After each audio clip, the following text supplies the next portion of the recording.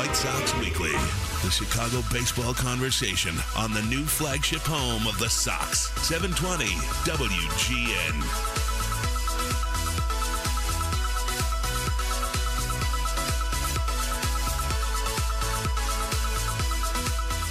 White Sox Weekly, 720 WGN.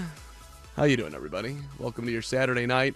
I know Amy Guth is normally on right here, but with the White Sox game being in the afternoon, you get me tonight until 9 o'clock as we will go through White Sox Weekly.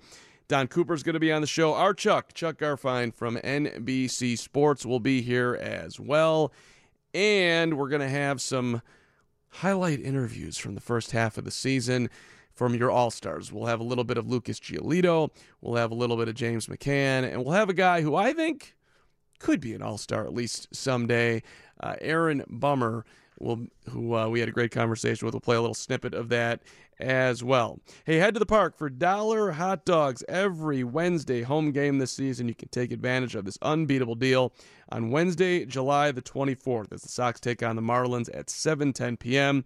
Rare to see the Marlins at Guaranteed Rate Field. It's brought to you by Securian Financial, who can help you make every moment count. Find out more at Securian.com. For tickets, visit whitesox.com/$dogs today. We didn't get to Ricky Renteria in the post-game show, but we can do it right now. This was Ricky after the ball game, as apparently a little bit upset here. I haven't heard it, so judging by the comments on Twitter, he was not thrilled with how the White Sox have started the second half. Yesterday was a 5-1 loss, today 13-2, so this was Ricky after the ball game. That's a great question. No, you know what? He was missing his spots quite a bit, and with the pitch count getting up and just coming back, unfortunately just coming back off of, the shoulder issue. Once he got past 30 pitches, unfortunately I wasn't going to to take a chance and leave him out there. And we brought him in dead, but I think he just wasn't commanding well enough. He's okay as far as you know? Yeah. I mean, physically, his body language wasn't great. No, But physically he's fine. It's all good. Yeah, physically he's fine. Just didn't have a good outing, obviously, but physically he's fine. I guess when you hit, you look flat, but just coming out of the break, these first two haven't... We have, you know what, we're better than this. It looks flat. Opposing club jumps on you, and pretty strongly early. It always looks like you're flat. I know we put together 6 or 7 hits today. Didn't really string anything together of significance to be able to do much until the end. We put one across the board with Jose Rondon's ball down the line, and we get the fielder's choice ground ball from Moncada to get the second run. But no, we haven't been doing a whole lot offensively, so it could look like your club is flat. We just got to try and minimize the damage. This is a pretty good hitting ball club, and they got some good pitching. So a combo of those things can put you, can stop you a little bit. But we've played better than this. These are probably two of the toughest games or the worst games, kind of looking back to back, that I can remember for us. And for me, it has nothing to do with coming out of the break. It's just, that's a good club, and they're showing that they're a good club, and we've got to be able to hold our own with them. So there we go, Ricky Renteria. So he's not really, he's just, I think just has a pride in the team right now that they are better than what they are showing to start the second half. And whether it was, whatever, if these games were in the first half, it really, I don't think Ricky, he underlined that it's not about the fact that we just came off the All-Star break. It's just these games in particular. So we'll see if the White Sox can play a little bit better tomorrow. I want to, before we go any further, just congratulations to the 3 All-Stars. Lucas Giolito, was awesome to see him on the mound in Cleveland, walks the first batter, but then able to get through the inning with that 1 walk and a strikeout. I thought it was just, you always get nervous that it's gonna go sideways, and it didn't for Lucas. And then James McCann coming on, got a knock. That was good to see. First time All-Star, getting a base hit. And Jose Abreu's been there before. He got his 1 at bat, 1 0 for 1. But it was just cool to see 3 White Sox players in the All-Star game this year, and hopefully, more to come on that one. I will take odds that Yoan Moncada is going to make more than an All-Star game appearance, 1 or 2 and or 3. He's having a phenomenal season. The hitting streak, 14 games. And yes, that did, came to an end today. But regardless, Yoan has had a season where you think this guy, the former top prospect in all of baseball, will be playing in some All-Star games down the line. Arguably, he could have played in one this year. Hey, if you're ready to upgrade your game day experience, now is the time. Save up to 45% when you purchase a Diamond Suite now through July the 18th. Numerous exciting matchups left this season. Don't miss out on this great value. For more information, visit whitesox.com/flash sale today. 312-981-7200. That's the phone number for White Sox Weekly. If you want to jump on in here, feel free. And yes, we're going to check in with Chuck Garfien, our Chuck, coming up a little bit after 7:30. But let's take a quick timeout, and we'll come back with the White Sox pitching coach, Don Cooper, will join us on the program. Coop is coming up here on 720 WGN. This is White Sox Weekly. At the wall, the 380, gone. A 3-run homer for Tim Anderson. 3-1 White Sox. Back to White Sox Weekly on 720 WGN. Some text coming in here. White Sox Weekly, 720 WGN. Anyone who says the White Sox can learn from a humiliating defeat is a liar. Well, listen here, 217. I don't appreciate being called a liar on White Sox Weekly. And you do learn when you get knocked down. It's not fun. It's not going to change the course of time.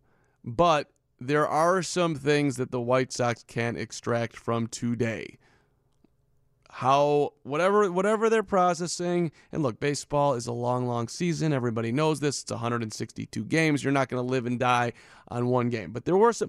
You can't tell me that Dylan Covey in his 2/3 of an inning didn't learn something today. I'm sure he's taken something away from that game that he's thinking about tonight. I'm sure that Ross Detweiler, coming out of the bullpen when he's not expected to be in there in the first inning, is going home and thinking about how he could be better than what he did tonight.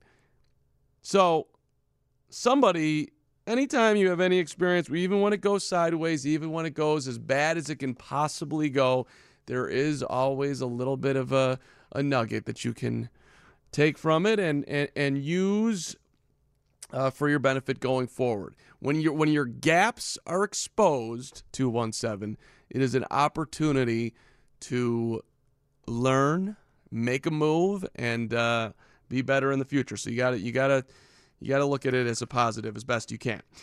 That's my take. You can call me a liar again if you want to. Head to the park on Saturday, July the 27th, as the Sox take on the Twins at 6:10 p.m. It's Marvel Superhero Night. You should go out there for that, Curtis Koch. And the first 12,000 fans will take home a White Sox Spider-Man bobblehead. Get your tickets today at whitesox.com. Do you have a Spider-Man bobblehead? I don't, but I have the Hawk Solo bobblehead that was given out a few years ago, so I might go for that. Am I correct in thinking that Marvel Superhero Night does somewhat connect to you? Am I right about that or no? Yes, I am. I'm a Marvel guy. Yes. Yeah. See, I know my Marvel people when I see them. All right, let's bring in our guy, the White Sox pitching coach, Don Cooper. Whenever I talk to Coop, it's always a fascinating conversation. He basically just wants to tell me, like, look, Carmen. You do not know anything about baseball. Just listen to me, and I am going to teach you. And that's what I do, and that's why I love talking to Coop. So I spoke to Coop yesterday. I started out the conversation with him. Hey, Don Cooper, what were you most happy about in the first half? What were you most disappointed about?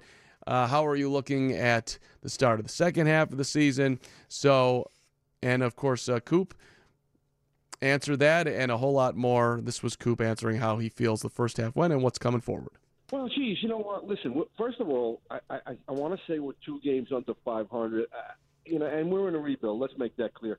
We're fighting and scratching and clawing. We've got heart.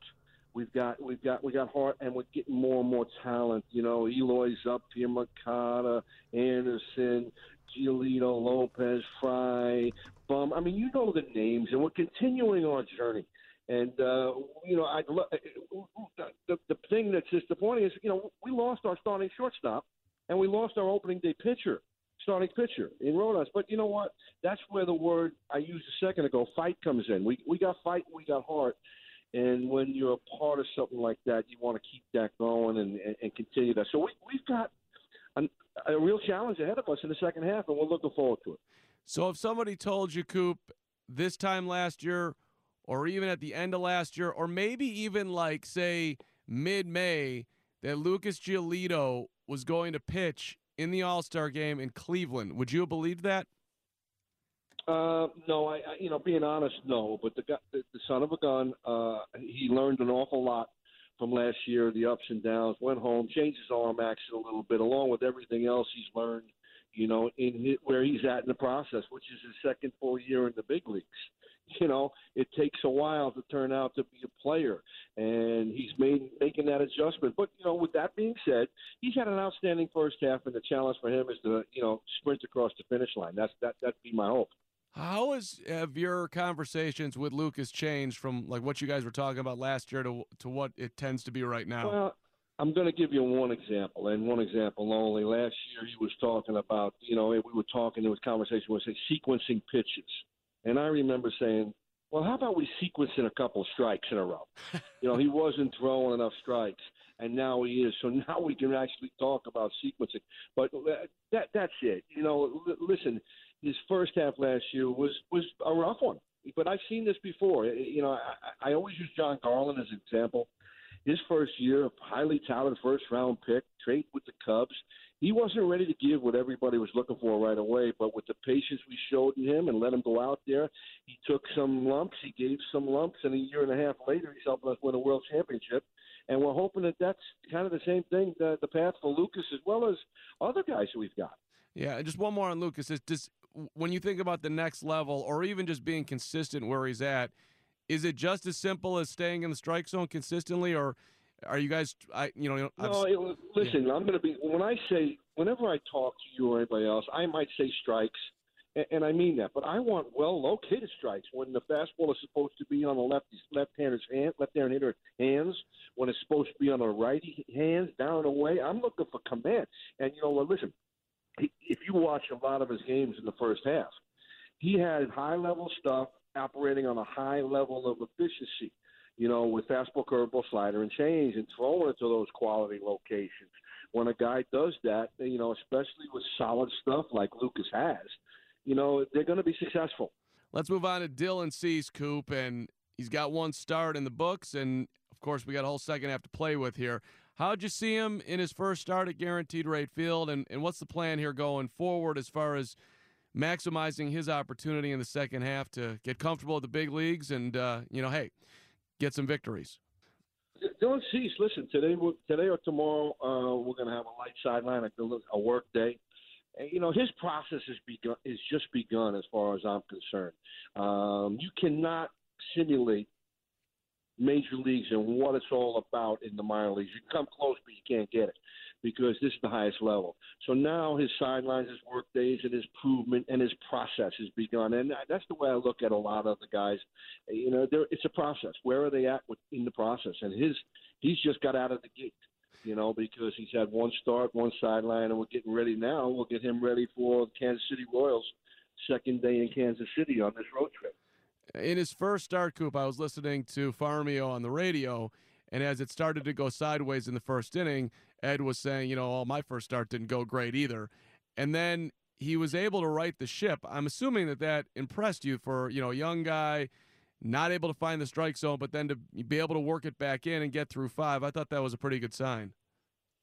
Yeah, you know what? Listen, that's him. The thing I'm thinking about is a perk of my job is getting to see guys reach their dreams. Since they're little kids. Yeah. And so we did that. We got to see that with him as well as many guys over the years. And not only did we see it, he got a win in his first outing. He made some nice adjustments as we went. We moved him a little bit on the rubber. We eliminated some cut on his fastball that was unwanted cut. And he was able to fight his way through and compete. So again, that's a great learning thing for him. And you know, it's all about learning things and experience and getting through it and continuing to climb. As I'm saying that, I'm thinking about the experience that Lucas just had with competing in the All-Star game. And, you know, going out there, adrenaline flow. You know, he walked the first guy, but he righted the ship there, you know. So that's a growth thing for him. And it's all about growth for each one of the guys. And that's what our goal is in the second half. You know, with everybody we've got on our team, position player and we're trying to make more strides forward in the rebuild and in their experience and put them in better positions to help us win come the future. A lot was made about Lucas talking to Dylan during that start. Do you, I don't know, give advice to guys like, hey, you know, you can say this much to a teammate, but you don't want to, you know, overload him with information because a lot of guys, you know, perhaps might try to do too much, not process it, whatever, just get out of their own, maybe just get too much in their own way, I guess. Well, listen, any help that Lucas might give is great, but you know, I kind of done this for 19 years, yeah. And so I've seen plenty of guys come through. And plenty of guys first starts, and you want as little as possible. Go out and compete, see how good you can throw the ball where the catcher's setting up. But there was an adjustment to be made, and you know, and we made it in that game. You know, so you know, it's interesting that topic though. Yeah. All right, to be talked about a little bit further, Coop. What? People are wondering about Ronaldo Lopez. Will he stay in the rotation? And Ricky has said that he's staying in the rotation. Go ahead. Yeah. You know. Listen. Didn't you? I hope you're listening to what I've been saying. Last year, everybody wanted to run Lucas out of town, right? Yep. And now he's very, very good. You know, he's doing well. So with that patience that we had in him paid off. So we're going to have that same patience with anybody. You know, here's another kicker I got for you because then I got to get in the car and go. This is my last statement. Okay. Roger Clemens, Randy Johnson, and Nolan Ryan. They're Hall of Famers, right? Sure. In their first couple of years, they didn't have it. They didn't get it together, and they were Hall of Famers, and they gave them patience, and they became, you know, great players. So, if having patience with three guys shouldn't everybody be afforded that freaking patience? I've been saying this for years, but the people ain't getting it. Yeah. You know, you got to let them go out there and experience the stuff they're going to experience, the ups and downs. Learn and grow. You know? Yeah. Yeah. So, you know, that's what I just told you. Right now, I got them in the rotation. I thought we snipped off the end there, which was a classic ending. Do you have it there, Curtis? It's a fun way, the way Coop says goodbye to me. Can I hear that? It's really enjoyable. I love talking to Coop. He just Coop. See you later. Thank you. See you later, Carmen.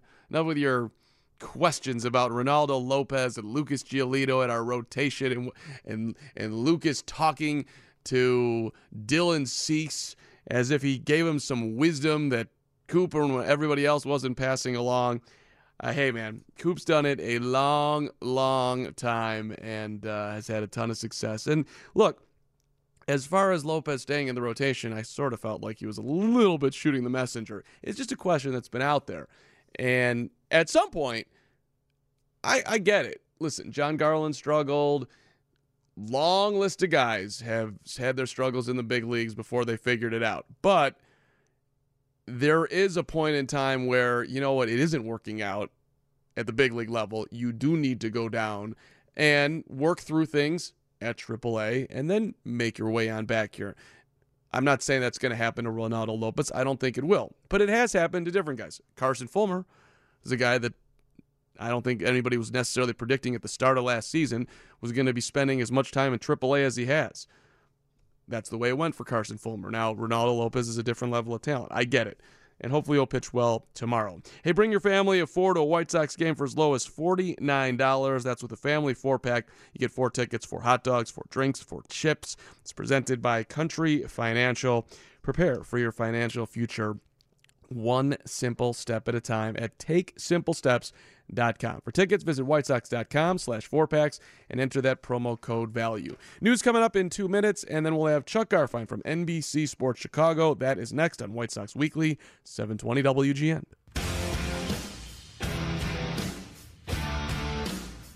White Sox Weekly, 720 WGN. This portion of White Sox Weekly sponsored by Mazda of Orland Park and ZoomZoomNation.com, where they're always trying to make your car shopping fun. Always fun to have our Chuck Garfien, NBC Sports Chicago, on White Sox Weekly. We haven't done this in a while, Chuck Garfien. Good to have you, sir. It is great to be on with you. How are you, Carmen? I am excellent. Happy that today's ball game is over. I know you feel the same way. I was trying to watch your post-game show as I was doing my post-game show because you had Ozzie Guillen on there today, and he was talking about why it's impossible for the White Sox seemingly to win in Oakland. And I didn't get to hear it because I had to go back on the air. So can you recap what Ozzie came up with on that one? Because that's 7 losses in a row, Chuck Garfien.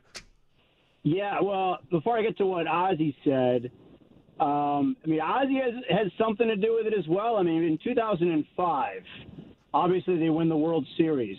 They went to Oakland twice that season, and the White Sox lost 2 of 3, both times. In 2006, in September, they're fighting for a division title. They're 22 games over 500. They go to Oakland, and they get swept. So even in the good years, the White Sox have struggled in Oakland. And he had a story that he told where he was managing, and Timo Perez was great name. in center. Can you hear me? Yeah, no, great name, Timo Perez. I love it. Go ahead. Oh, yeah. Timo Perez was in center field. He caught the ball, threw to first base to try to double up whoever the base runner was. Paul Konerko was not at first base for some reason, and the ball ended up stopping in between Ozzie's legs in the dugout. So he took... Oh, no. We lost Chuck Garfien. Seems like he's in a little bit of a and whacked Ozzie right back in the face. Okay, you cut out for like 10 seconds there, Chuck. The ball landed right between Ozzie's legs. Go from there. All right. So the ball landed right in Ozzie's legs, or stopped right between Ozzie's legs. He took the ball, threw it went to throw it against the side of the dugout, but it hit the top of the dugout ceiling, and it went right back at Ozzie's face and whacked him in the side of the head.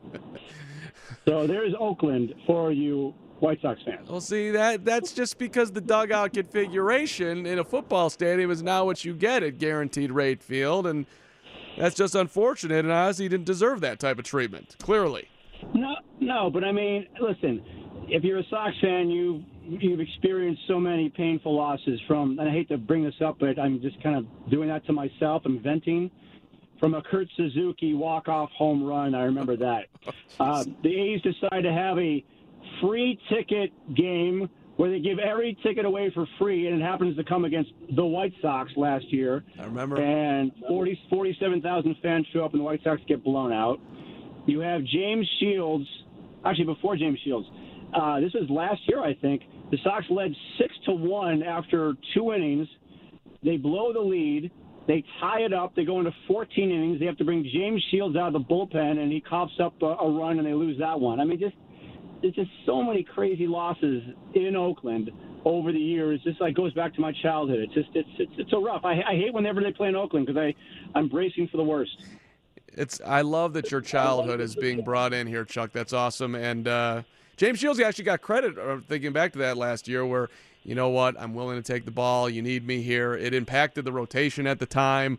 Memories, Chuck Garfien. Hey, I want to congratulate you on your White Sox Talk podcast, which is, you guys have been doing a phenomenal job for a long time on it. And I just thought it was such a cool idea to do the 25th anniversary of Michael Jordan's quest to play baseball for the White Sox. And you sat with Ozzie, who apparently played a game of 2-on-1 against him with Joey Cora. And I know you want people to check out the podcast, so everybody, don't give it all up here.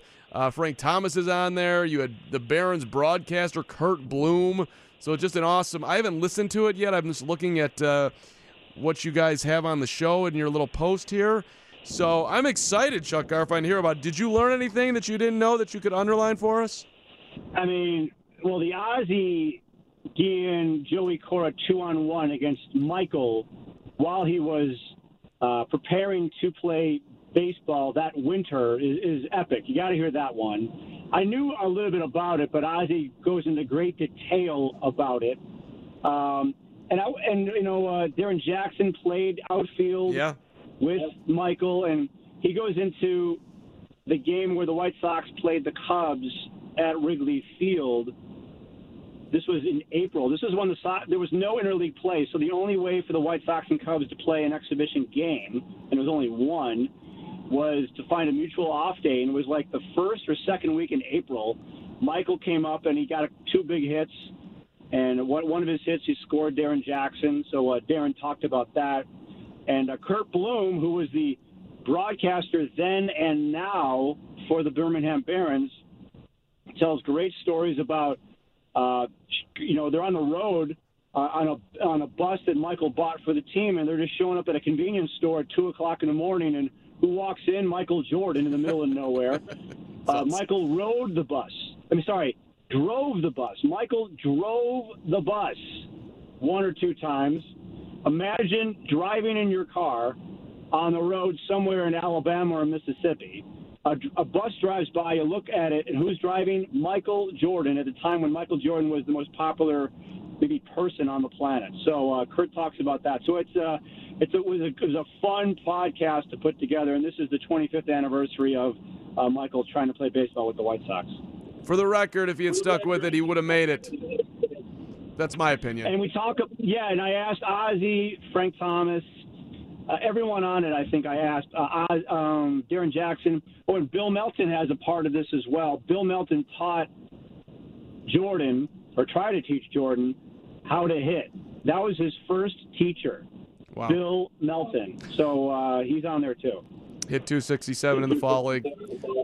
30 stolen bases, 50 RBIs at Double-A. Hadn't played for 15 years. Give him credit. All right, hey, Chuck Garfien, NBC Sports Chicago, with us here on White Sox Weekly.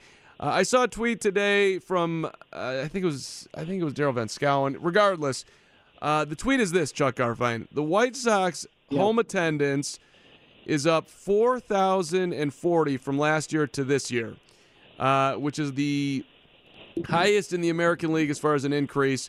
And the Phillies, with Bryce Harper, have the biggest increase in baseball at a little over 8,600. My point is this, and you're in the thick of this and have been for a long, long time. To me, it seems like White Sox fans are happier right now than they have been in at least a decade. Does it feel like that to you?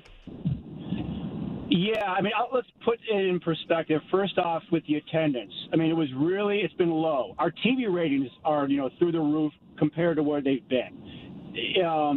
So I think what's going on is there's an excitement that White Sox fans haven't felt, I would, probably say since 2008. Now, there have been exciting times between then, like when they went all in that one winter where they re-signed AJ and they got Adam Dunn, and there was excitement. Yep, that's true. There was the off season of 2014 when they got Melky Cabrera, David Robertson, Jeff Samardzija, Adam LaRoche. Obviously, these didn't pan out, but there was excitement.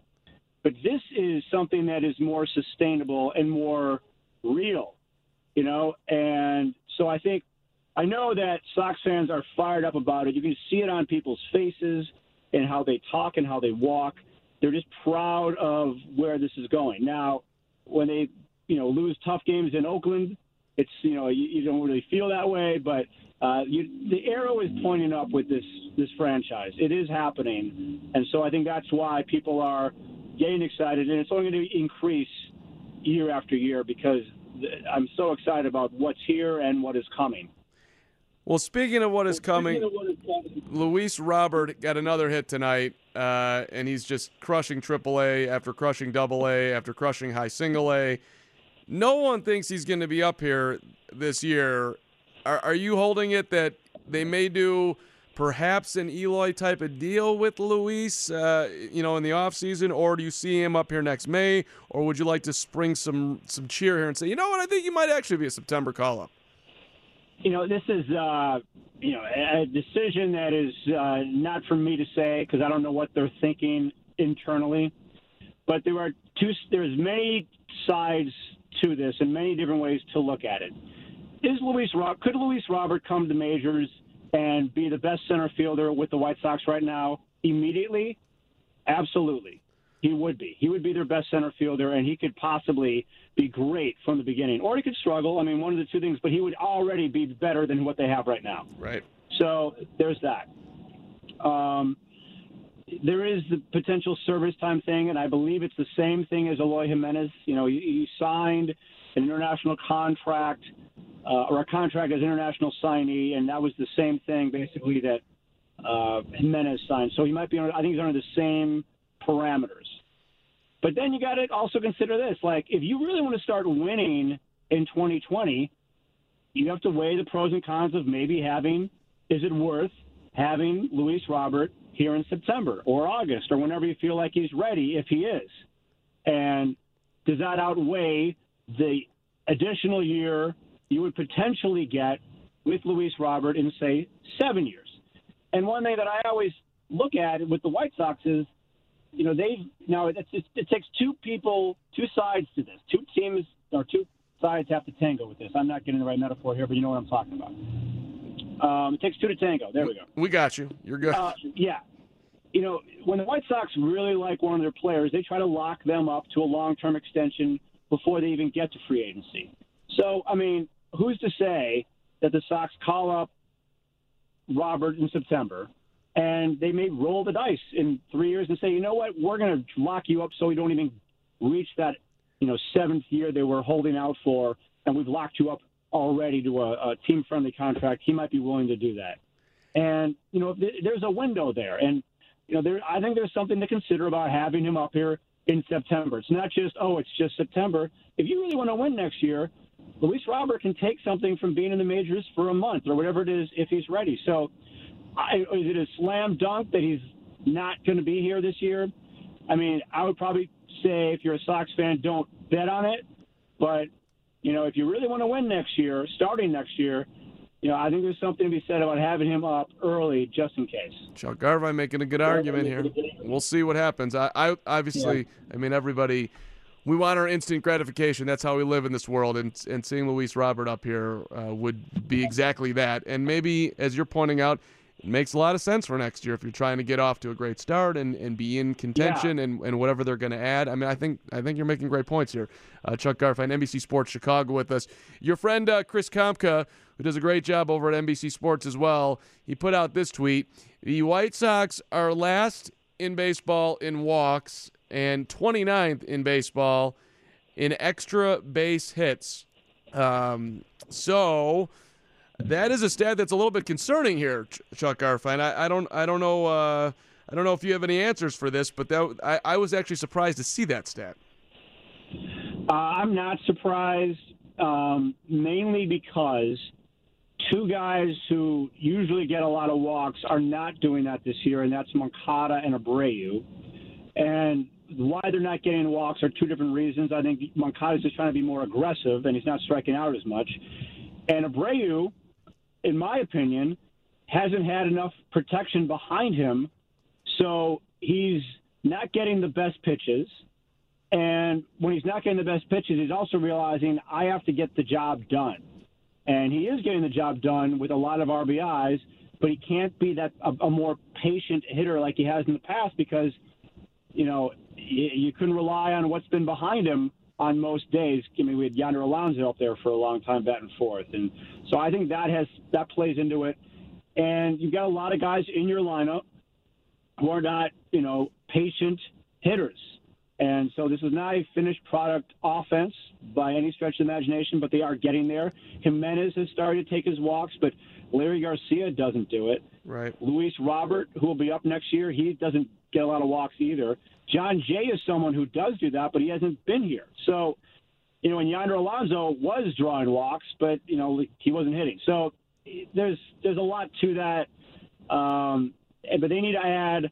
They're not getting anything from their DH position, and they're not getting much from right field. What they need next year is if you ask me, get a real good right fielder, get a real good DH, and a lot of these numbers are going to go up, including wins. And I want to ask you a philosophical question here, Chuck. I don't know why I'm hearing myself back here, but here. Walks are something that we've all learned in the sabermetric era that are very important. Getting on base is good. And I get a little bit bogged down myself with exit velocity. Yes, I've known this since I came out of the womb. Hitting the baseball hard is good. Launch angle, right, I get it. Hitting the ball over the fence, that's a win too. I miss the speed, though, in the game and what they're doing in the Atlantic League. If the ball goes in the dirt, you can try to steal first base, I think is cool.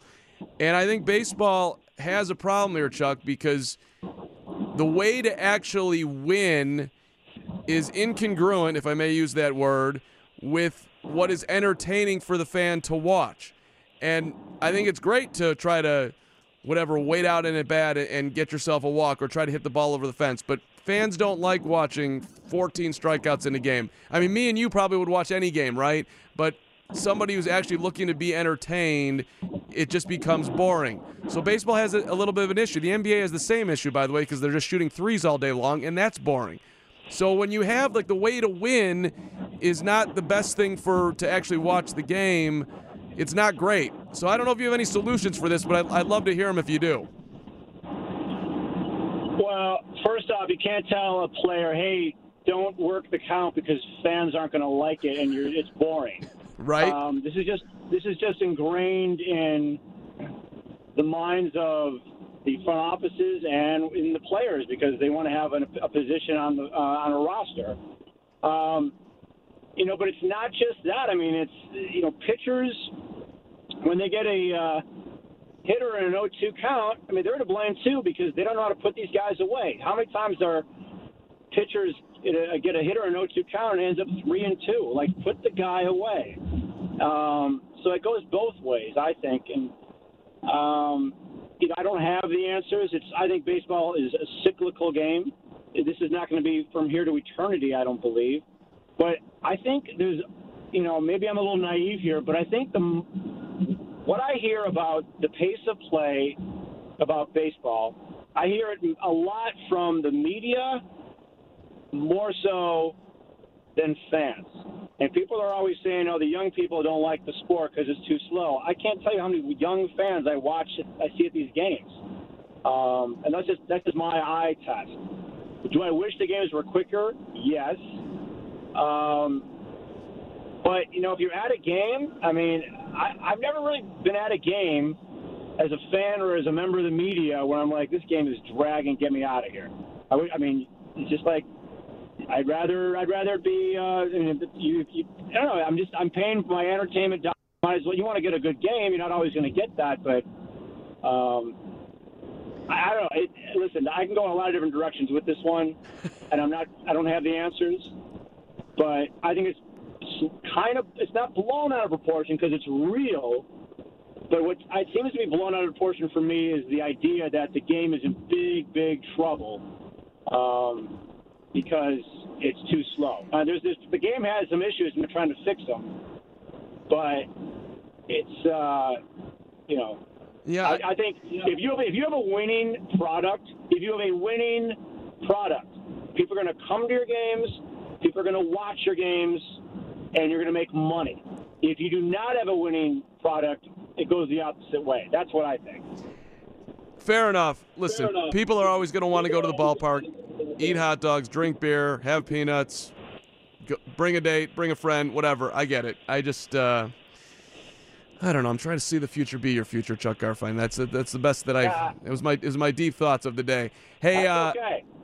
I greatly appreciate you coming on, Chuck, as you know. So thanks for taking time and continue the amazing work that you're doing. Love the feel of the broadcast right now. It's just a good vibe. So you're doing awesome work, Chuck Garfien. I enjoy you on the big screen, if you will. Hey, thanks, Mark. Love you on the radio. Thanks, brother. And on TV when I see you on Sports Talk Live. There you go. Talk to you soon, Chuck. See ya. See you later. Chuck Garfien, NBC Sports Chicago. That was a slightly long interview. Hope you enjoyed it as much as I did. Quick timeout, 720 WGN. Coming up in the second hour of White Sox Weekly, we're going to do our first half in review. We've got highlights from Eloy Jimenez. His first 2 home runs are coming up. That's something to stick around for. Ed and DJ describing Tim Anderson getting hit. Do you remember that against the Kansas City Royals and that Brad Keller guy? By the way, the White Sox will see the Royals for 4 games coming up on Monday. So we got some other highlights, including Lucas Giolito's phenomenal performance against the Houston Astros coming up. James McCann will lead off our 8 o'clock hour as well. We'll give you a check of news first, though. That's in 2 minutes on 720 WGN. 720 WGN, the team's flagship radio station. You're listening to White Sox Weekly on the home of the Sox, 720 WGN. Second hour, White Sox Weekly. Good to have you along with you till 9 o'clock tonight. White Sox lost to the Oakland A's earlier today, 13-2. They'll try to salvage the final game of the series coming up tomorrow afternoon, 2:30, our pregame. First pitch a little bit after 3 o'clock, Ronaldo Lopez on the mound. Next weekend, it is the Hall of Fame induction ceremony.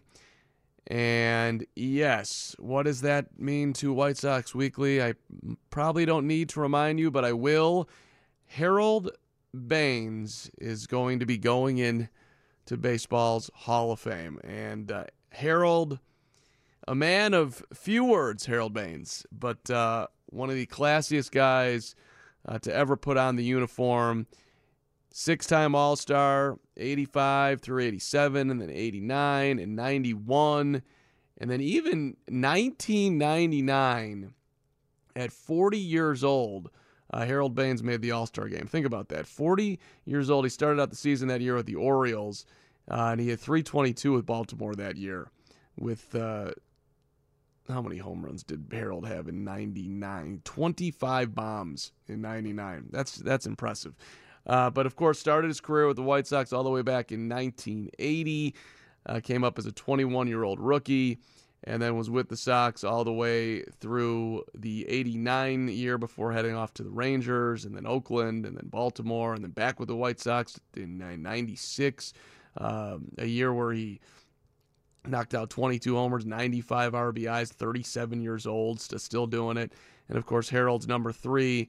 Retired, and deservedly so. He's also in the Orioles Hall of Fame. He won a Silver Slugger in 89 and a World Series with the White Sox as a coach back in 2005. And Harold's just a guy that I think everybody loves, so I wanted to give him a little love here as we started our 8 o'clock hour. You can join us as the Sox take on the Oakland Athletics on Saturday, August the 10th. That's the day before my birthday. At 6:10 p.m., the first 20,000 fans we'll get a Eloy Jimenez first MLB home run bobblehead that's presented by Guaranteed Rate, your trusted teammate throughout the mortgage process. Get started today at rate.com. To purchase tickets, visit whitesox.com. All right, let's bring in our guy, James McCann, who we talked to midway through the first half of the season. James, of course, an all-star and getting a knock in Cleveland, and nobody thought that James McCann, after hitting .220 with the Tigers last year, was going to come over here and have as big of an impact as he's had. So we start out the conversation with James as to what he knew about the White Sox coming over, playing against him for so many years up in Detroit. Well, honestly, it was fun to watch the youth come up to the big leagues. You know, after the big trades of Sale and Quintana and their rebuild process beginning, seeing the guys like Moncada and Anderson and Sanchez get thrust into a larger role, seeing those guys start to develop and blossom, it made it a very appealing situation to come over to the White Sox. So did you have an inkling when you knew you weren't going back to Detroit, this could be a spot for you? Yeah, so when things were made official over there in Detroit, the White Sox were the first team that called. It was almost immediate that they showed their desire for me over here, and it was kind of one of those things that the way it all played out, it played out perfectly. Didn't take a whole lot of convincing. No, I knew the direction of the organization. The talks of going after guys like a Machado or a Harper and knowing where they are in the rebuild and wanting to be a part of that process of coming out of the rebuild. So you thought that hey, I could be playing with some big names over here this year. Well, yeah, and then you throw in the guys that they already had here in like I said, Moncada and Anderson, and then Gio and Lopez and Rodon. Kopech will be back, at some point next year. That's the beauty of this organization is the depth that they have. Well, you also knew probably this is going to be a great opportunity for you. Yeah, that was part of it, was knowing the opportunity here to to play and bounce back from what was a down year last year. Okay, so take me through that. I've heard you talk about how you wanted to figure out exactly who you were. That's not an easy thing to do, like literally for anyone, let alone playing competitive Major League Baseball.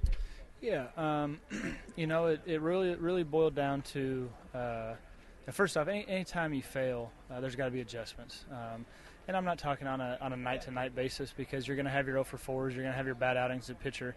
But when you fail over the course of a season and have a down year, there has to be an adjustment. There has to be something that you change. And for me, I found myself last year constantly trying to do different things, trying to be someone that I wasn't, and just in that constant search.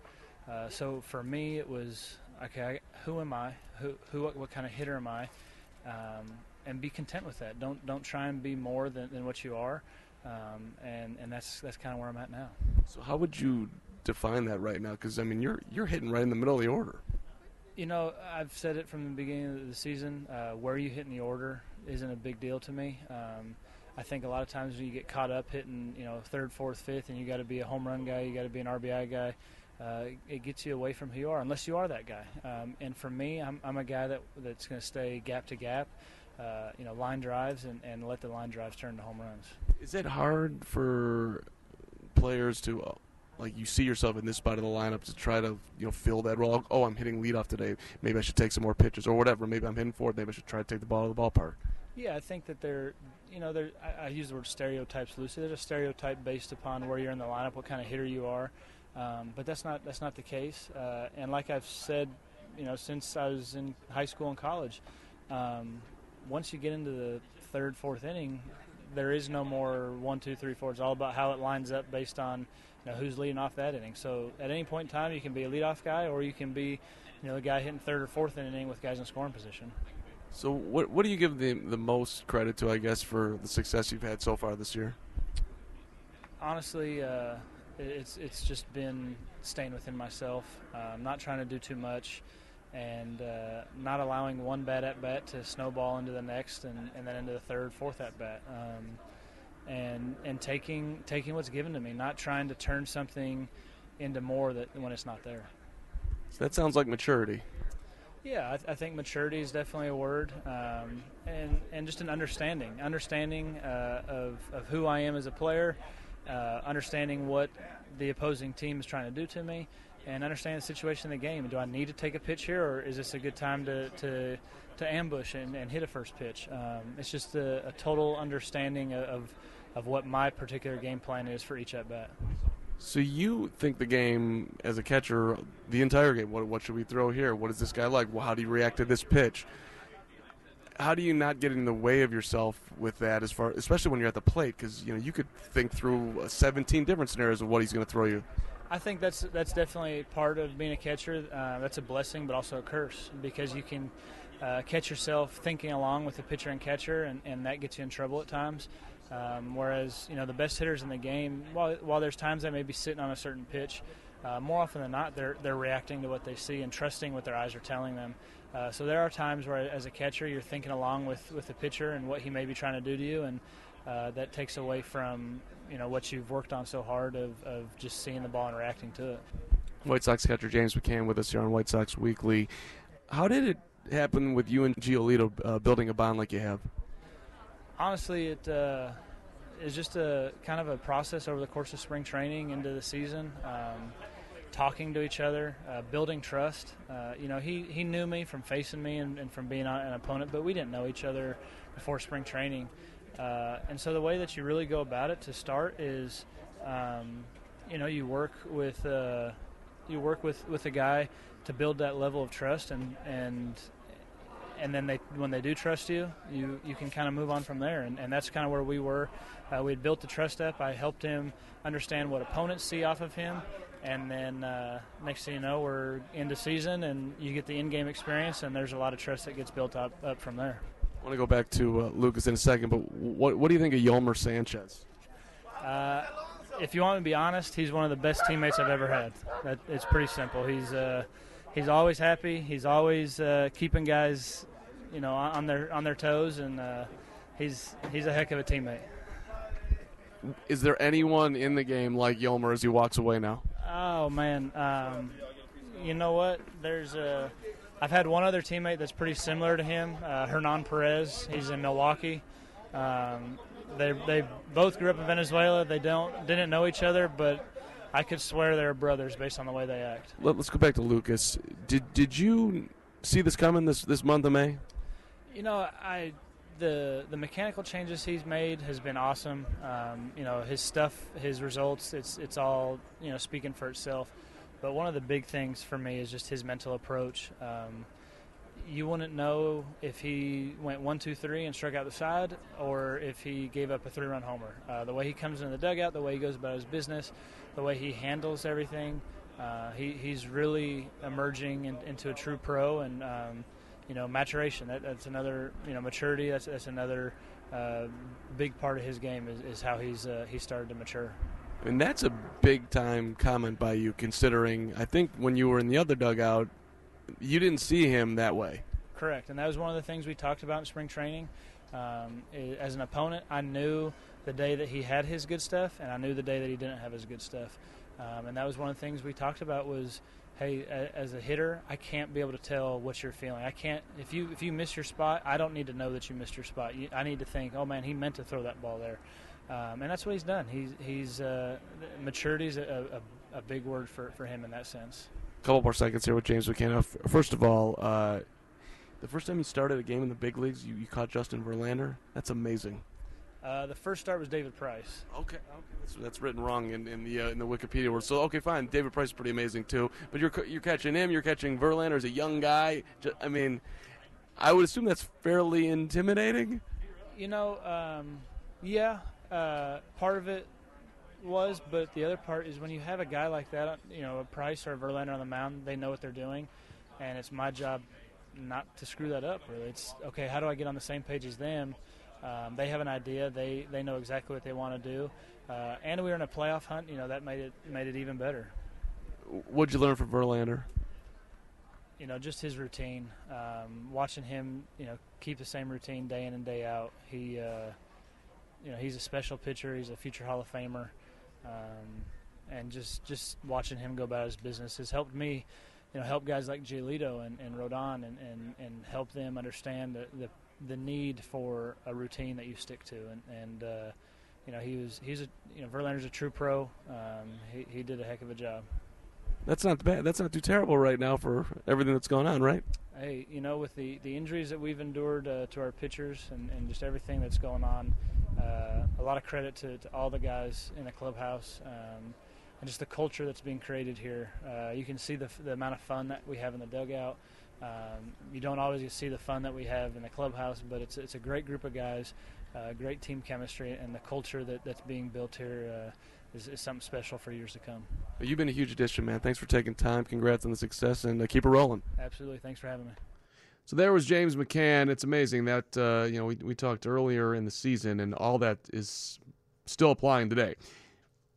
Lucas Giolito continuing to have the season that he's had, and James McCann has gone on to play in the All-Star game, which was not exactly something you would have thought would have happened at the start of the year. McCann's future with the White Sox, I think, is a bright one. He is arbitration eligible for next season, so the White Sox control his rights. He's making $2.5 million this year. So he'll get a good raise. Maybe he'll make $5 million next year, $6 million, but that's a very affordable contract for a starting catcher. And then he'll be a free agent after 2021. So the White Sox have some time here. They can look at the way Zach Collins comes along, and they can also see if James McCann is really this James McCann. So he's got to continue to prove himself, as we all do every day. And I would think at some point here, if it does continue to go like this, James McCann could get himself a 2-3 year deal to stay here, Because if he's not the starting catcher and Zach emerges that way, then he'd be a very valuable backup. And you can trust a guy like that to be a positive clubhouse person every day. I think the way he appreciates Yolmer is impressive in itself. Because I've spent a lot of time in a lot of baseball clubhouses. There are not that many Yolmer Sanchez's around who show up every day with a positive attitude, all smiles, ready to uplift their teammates, talk to the media, be in a good mood. It's a long season, right? I mean, everybody knows this in their own line of work. When you're coming in every single day, some people are smiling, some people are not. Yolmer's one of those guys that you want to be around. James McCann's a flat-out leader. So I think I would anticipate that he'll be with the White Sox next season, and if I had to bet on it, I would say going forward that you'll see him in a White Sox uniform 2021-2022. And, you know, as he aligns and you look at the contracts, Jose Abreu is a free agent after this year. And somebody called in, wanted to know the future of McCann and Abreu. Jose Abreu is saying that he's going to sign his own contract with the White Sox. So I don't think Jose is going anywhere. I think clearly his value is great both on the field and off the field. Now, I'm a cake and eat it too person. If you could, and I don't necessarily think the White Sox can get the value that it would take to do this, but if you could trade Abreu before the deadline at the end of the month, get something of value, something that you would want in return, and tell Jose Abreu at the same time, hey, we don't want to do this, but we do think it's best for the long term of the club, and come the offseason, we are going to make you the best offer that you have. Whatever dollar figure is out there, we're going to beat it. So go ahead and hopefully win the World Series elsewhere, and whoever we're getting for you is hopefully going to help you and us win a World Series when you come back to the club in 2020, 2021, 2022. That's a win-win in my mind, but I don't think that the White Sox will do that. But we'll see. Anything's possible, I suppose. Hey, join us as the Sox take on the Oakland Athletics Saturday, August 10th at 6:10 p.m. First 20,000 fans will get an Eloy Jimenez first MLB home run bobblehead. I already read this one. All right. Well, reading it again if you're just joining us. Presented by Guaranteed Rate, your trusted teammate throughout the mortgage process. Get started today at rate.com. Yeah, I definitely read this. To purchase tickets, visit whitesox.com. I meant to read this one. Sox fans, join us for Country Music Night as the Sox take on the Twins Friday, July 26th, 7:10 p.m. The first pitch there. Be sure to stay after the game for a post-game fireworks show presented by Coca-Cola. You can grab an ice-cold Coca-Cola and enjoy the game. To purchase tickets, visit whitesox.com. Ron Kittle is going to join us coming up after 8:30. Kitty, of course, played with Harold Baines, who's going to the Hall of Fame next year, and Kitty's always fun to talk White Sox baseball with, so he'll be with us after 8:30. We'll have a couple highlights for you coming back, though, from the first half. Some fine moments that you'll enjoy hearing again. So that is next on White Sox Weekly, 720 WGN. I don't want to go too hard at the Oakland A's and their media relations department, but these are the notes in the postgame, which are normally, you respect the team that you're playing. Here are the A's notes as they write Chicago notes. Dylan Covey lasted just 2/3 of an inning after allowing 6 earned runs. His outing was the shortest by a White Sox pitcher since September 21st, 2017, when Carson Fulmer left after 1/3 of an inning due to a blister. Last time a White Sox pitcher went 2/3 of an inning or less without an injury was April 18th, 2016, Carlos Rodon. Now, that's just a lot of effort to figure these things out and just to stick the knife in, right? Next one, Zach Collins snapped an over 23 streak since homering in his first major league at bat. That's kind of nice, but then they add on, White Sox pitchers own a 6.5 ERA, 26 earned runs in 36 innings, when he is catching. You're breaking down when Collins has been behind the plate and giving out the ERA of the pitchers? It's a lot of effort there, Oakland. Feel like you should have something else to do. Yoan Moncada, note 3, 0 for 4. Snapped his career-high 14-game hitting streak. He was batting .404, 23 for 57 during the streak. But we stopped it today. We're the Oakland A's. And the last one is kind of nice. John Jay, 2 for 4, has now reached base safely in 11 of his first 12 games with the Chicago White Sox. Thank you, Oakland. All right, I slightly lied to you. We'll do the first half in review coming up after Ron Kittle. But Kitty is next after a quick check of news in 2 minutes on 720 WGN. That's awesome. A little Hawk, a little roof shot, a little Ron Kittle. White Sox Weekly, 720 WGN. Kitty, thanks for answering the phone on a Saturday night, sir. I appreciate you. Thanks for coming on. My pleasure. So I wanted to call you because your guy Harold Baines is going to the Hall of Fame next weekend, Kitty. And, you were a Rookie of the Year in 1983. Harold was a huge part of that club that, of course, won 99 games, went to the playoffs, should have been the Orioles, didn't. But your thoughts on Harold getting in, something that we didn't think was going to happen, but it did, and now one of the class acts in White Sox history is going into the Hall of Fame. I've been with Harold in the minor league since 1979, so I pretty much know him as good as anybody there is, and I couldn't be more happier for him. I think I'm more happier than he is, to tell you the truth, and he's a very humble, quiet individual, well-deserving of that award also. So, what made Harold so tough at the plate? I mean, he could take the ball out of the ballpark. He could go the other way. He had he had the leg kick that was unorthodox but worked for him. Like, what would you say that made him so good? Well, he was a clutch player. I mean, when they had game-winning RBIs, when they started tabulating that, he led the league. I think a couple of years in it. I was kind of mad because he'd get 2 RBIs right in the first inning, and I'd get a couple RBIs, and we'd win by 1. So the winning RBI went to him. But he was clutch. He was quiet. He handled pressure pretty doggone good. Very, he's quiet. I'm loud. I voice my opinion. Harold just did his job day in and day out, and probably one of the best clutch hitters there were in baseball, period. I think George Brett might be just a little bit above him, but I'd still take Harold any day of the week. So Harold was the same with his teammates as he was with the media. I mean, you weren't going to go up to Harold Baines and get 3 paragraphs if you were a reporter covering the team. But you're saying that in the clubhouse for the game, same way? Absolutely. He just did his job. He was prepared himself. When he was number 1 draft choice, we were in the minor leagues together, and they worked him hard. He worked hard, never complained about anything. Just did his job day in and day out. And I saw him progressively get better. I mean, I remember at first they'd hit him fly balls and he couldn't catch it, let alone see it. It hit him in the shoulder.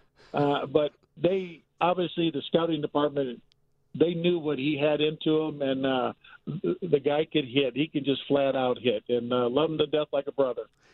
Ron Kittle with us here on White Sox Weekly, 720 WGN. All right, so you mentioned game-winning RBIs. According to the seam heads nowadays, Kitty, that stat does not matter. Batting average doesn't matter. They figured out this thing called launch angle. I think you might have figured that out a ways back. You can't put the ball on the roof without a launch angle, right?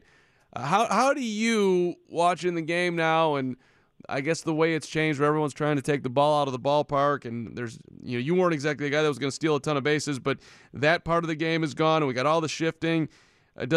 Do you like it? Does it bother you? Do you think baseball needs to get in there and perhaps create some rules that might bring it back to the way the game was played when you were out there?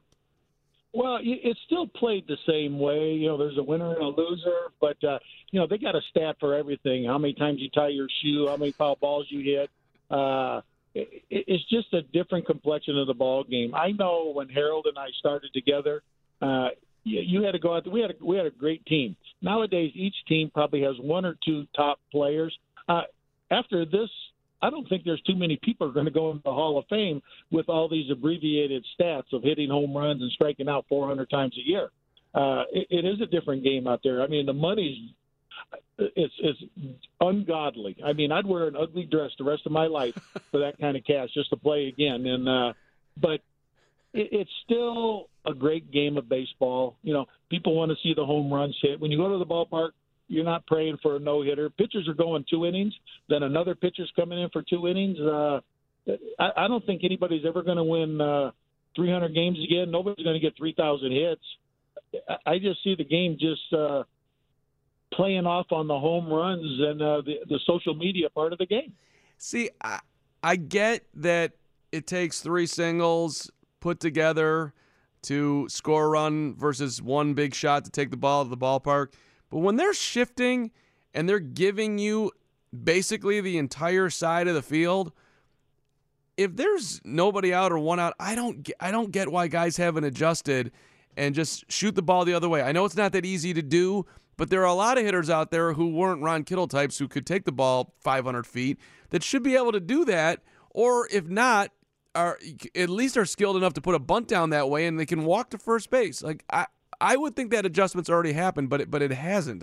I don't know. Do you have any reason why hitters haven't adjusted to what's being presented to them? I have no idea, but I tell you what, I'm 6'4", 260 pounds. I would learn how to bunt just to get a ball over there to get a hit.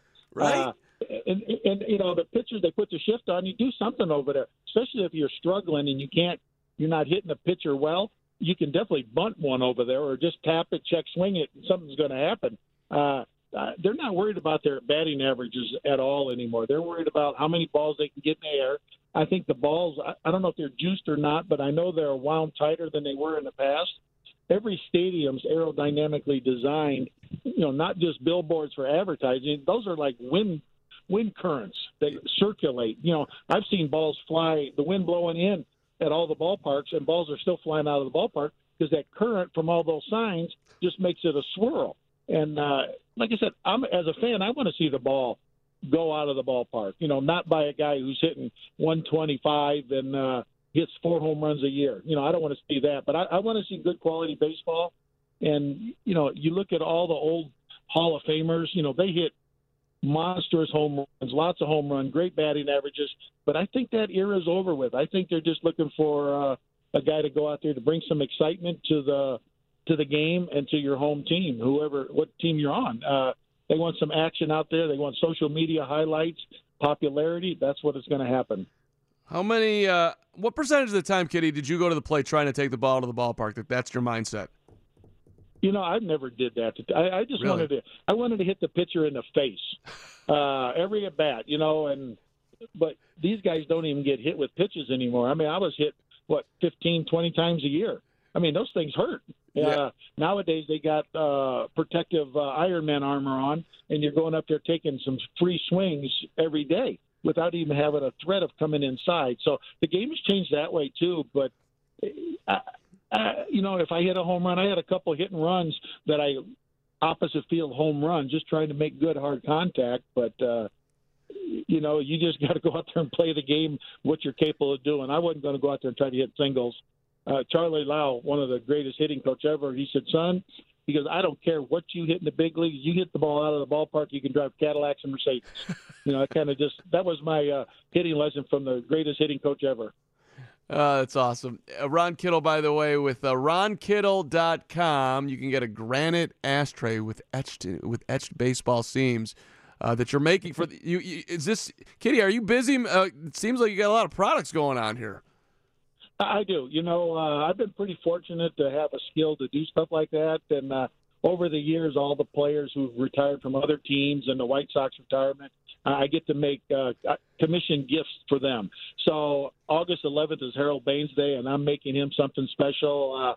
It's really cool. I want the same thing that I'm making Harold, but I think he's going to love the daylights out of it. And it's fun. You know, I tell everybody I was a horrible ball player, but I'm a pretty good designer. And but I have fun, and I think the world of Harold Baines.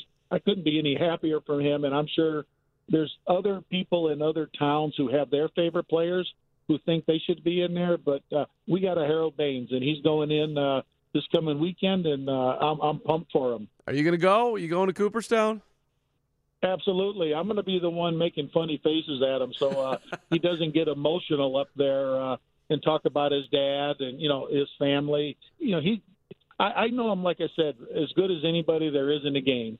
And he's just a good guy. And you got to keep a little humor in with him because it should be emotional because he misses his dad, and his dad was a big reason why he was playing baseball in the minor leagues all the way up to the big leagues. And I know if he had one wish, he'd want his dad to be there for the inductions. And but unfortunately, he's going to get Ron Kittle and Jerry Reinsdorf and everybody else there.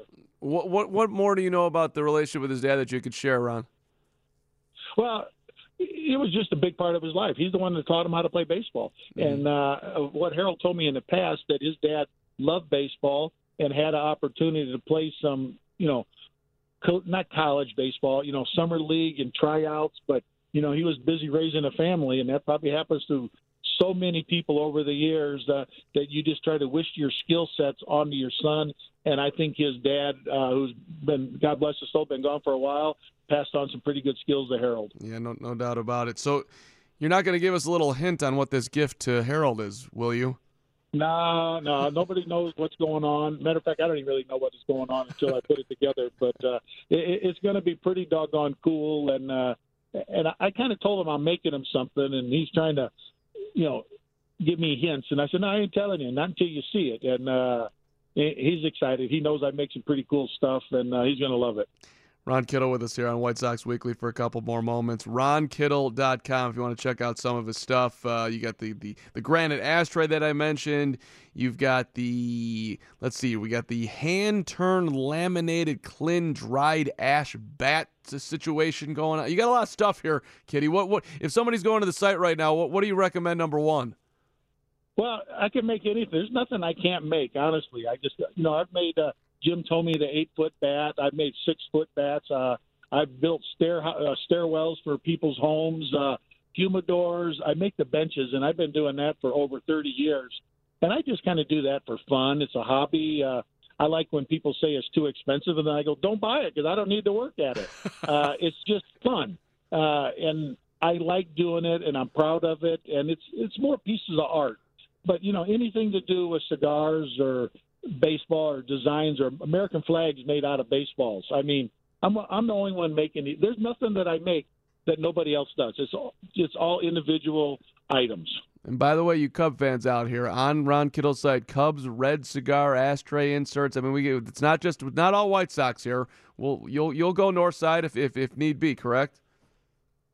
I'll take anybody's money, to tell you the truth. I mean, I'm no fool. I'm come from Gary, Indiana. Anything that I can make and sell, and I take that money when selling these items, and I create new items. So it's not like I'm sitting there going out there to buy candy with this stuff. It turns into new tools and better better products. And like I said, I have a fun time doing it, and it's pretty cool. And when people get it, I'm pretty proud and honored that they can do that. It's awesome. All right, before you go, Kitty, let's talk about the ball club real quick here. What do you think of Eloy? Watching him up there, does he remind you of anyone? What would you say? You know what? He's out there in the same position I played. He's got a lot of talent. He's going to mature. He's going to get better. I like Yohan Moncada, who's had a struggling year last year, but he played. This year he's over 300. There's some great future for the White Sox team. They got some fun players. Yomer Sanchez is one of my favorite players. He's probably one of the smartest guys on the team, baseball-wise.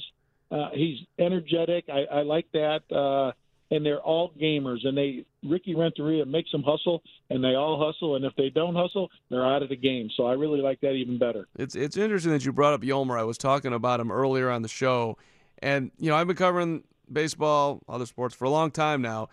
Yomer's a guy that does not exist in every clubhouse. Somebody who comes in, happy to be there, willing to do anything to lift up the ball club, and, he can play all across the diamond. He can play second, can play third. You could, in a pinch, you could put him at short. Those guys, they have a lot of value in that clubhouse, do they not? Oh, absolutely. And, he's one of those players right now. He can probably play 10, 15 years in the big leagues as a utility player because he can cover anywhere. I mean, you can throw him at first, and I'm sure I told him when he came up to the big leagues, grab a catcher's glove, learn how to catch, because there might be a situation where you might need him switch hitting in a catcher's position, maybe not the whole game, but for 1 out or 2 outs or something like that, get him in a game. very versatile, and I would pick somebody like that on my team because he can play anywhere. And today's game was a disaster, but there was some Yolmer moments. One where he covered first on a double play that was a very heady play coming over from second to be there. Normally the pitcher's there, and Yolmer was there to take the throw. It was a nice job. Kitty, you're awesome. Enjoy going to Cooperstown, and the tribute for Harold's going to be great. Looking forward to the speech. I hope it's a loquacious Harold. Is he gonna write this thing out? What will Harold do?